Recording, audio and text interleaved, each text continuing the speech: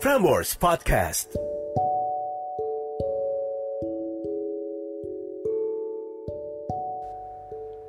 Catatan Akhir Malam oleh Narendra Pawaka.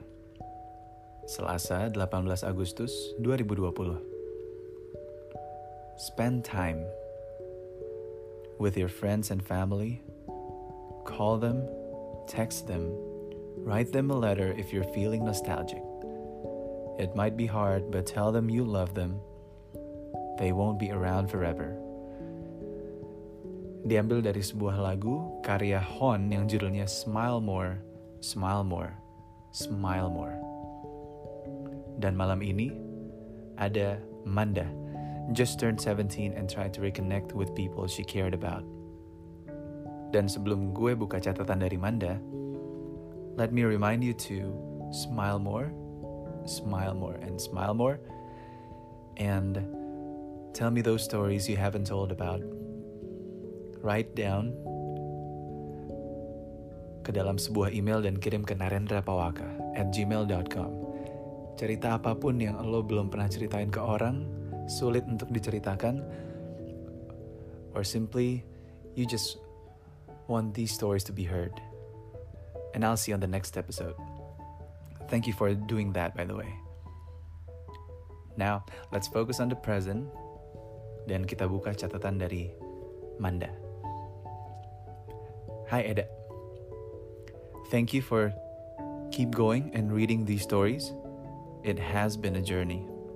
Listening to some stories and relating to some. By the way, nama aku Manda. And I'm in my last grade of SMA and turned 17 in quarantine. But it's all good cause with a positive mindset.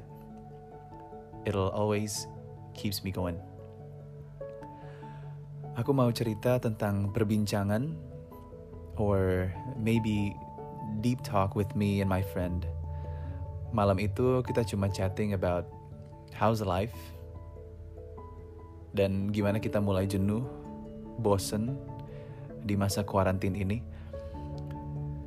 But then he came up with an idea to reach out ke teman-teman yang udah lama kita lost contact atau nggak tahu kenapa aja kita tiba-tiba stop contacting.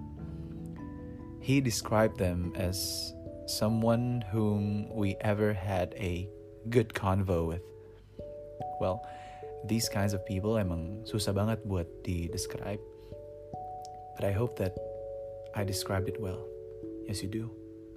People and good convo. It's a good fine balance of life, I think. Nah, singkat cerita, setelah berdebat dan berpikir tentang berapa yang kita chat dari 30, 15, 8 orang, but ending up with 5 for a month. Why only 5? Kita sempat mikir sampai ke titik kita takut akan prasangka, or at least that's one of them. When we genuinely ask, how's life? How are you? Atau apa kabar? Me and my friend here, kita adalah beberapa dari sedikit orang yang berharap jawaban yang bukan sekedar baik. Kamu? We want a genuine, real answer. Yang panjang pun gak apa-apa asalkan melegakan hati orang lawan bercakap. He really believes in humanity, my friend. And we want to make reaching out as a habit or a good thing to do without any presumptions. So then we start, and ini masih orang pertama, but it felt really good reaching out or reconnecting to those people that I cared about. Aside to some awkwardness or tense to start, but keep going, finish, or continue your friendship.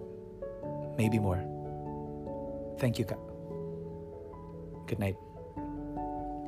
Good night to you too. Thank you for the note. Thank you for the keyword of reaching out and reconnecting. I think in this pandemic, that is not the least that we can do, but everything that we can do to reconnect. Excuse me for my morning voice. Now, reaching out to old friends takes nerve, but as long as you're doing so with good intentions, you'll find it hard to fail. If you're putting yourself out there in a kind and open way, you're making it as likely as possible that someone will interact with you. Kadang kalau misalnya mau kontak teman lama, betul kata Manda, ada perasaan takut dijudge, takut dia mikir, ini ada apa nih tiba-tiba ngontek gue, jangan-jangan. But then let me remind you tonight, as long as you're doing so with good intentions, you'll find it hard to fail. Now, making a choice to reconnect with old friends can kind of reinforce that sense of connectedness and belonging. Ada sebuah konsep di dunia psikologi yang namanya adalah belongingness hypothesis. The idea that we have a basic need to feel connected with others, and that need impacts the decision we make.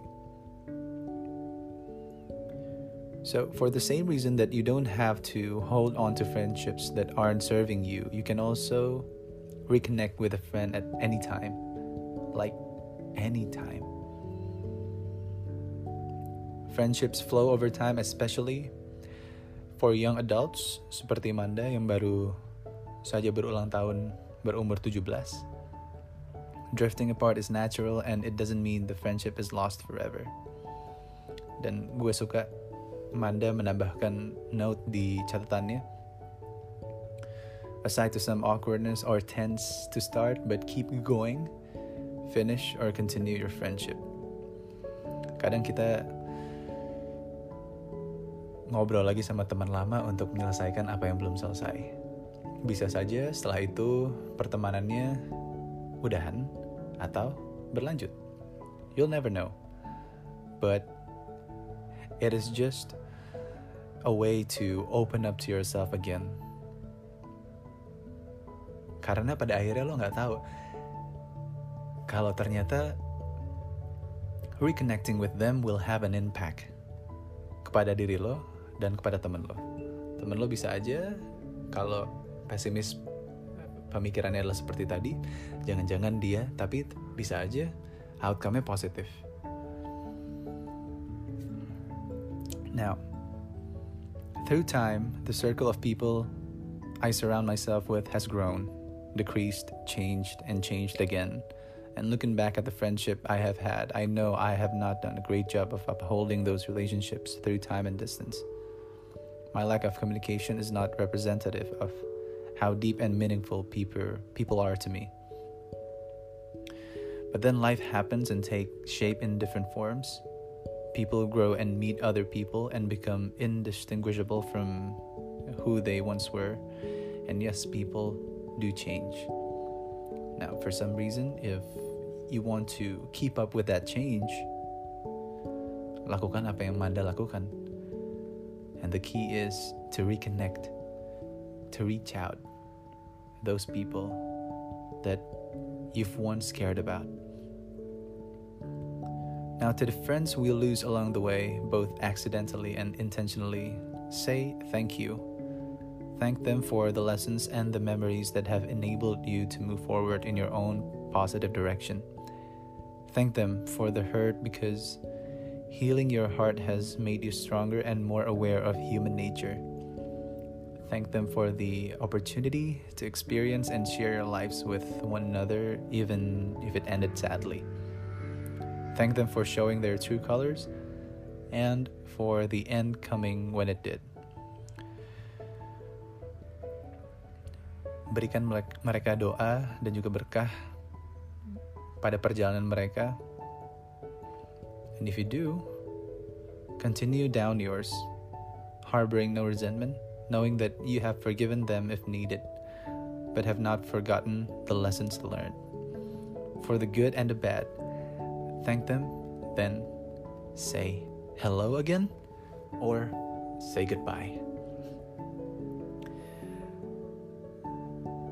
it's much of a sentimental note tonight. So thank you, Manda, udah share tentang reaching out and reconnecting to old friends. I love the note. As for the end of Catatan Akhir Malam, we got a new fortune saying birthday book. For those of you, August 18th people. Untuk yang berulang tahun di tanggal 18 Agustus, you are acquisitive and have a quizzical and philosophical turn of mind. You are courageous, positive in your ideas and taste, resourceful and intellectual. You enjoy good reading and strive to improve your mind and to acquire the friendship of well-educated people. You will marry young and be happy. My name is Narendra Pawaka and this is Catatan Akhir Malam. Have a good night, sleep tight, and don't let the bad bugs bite.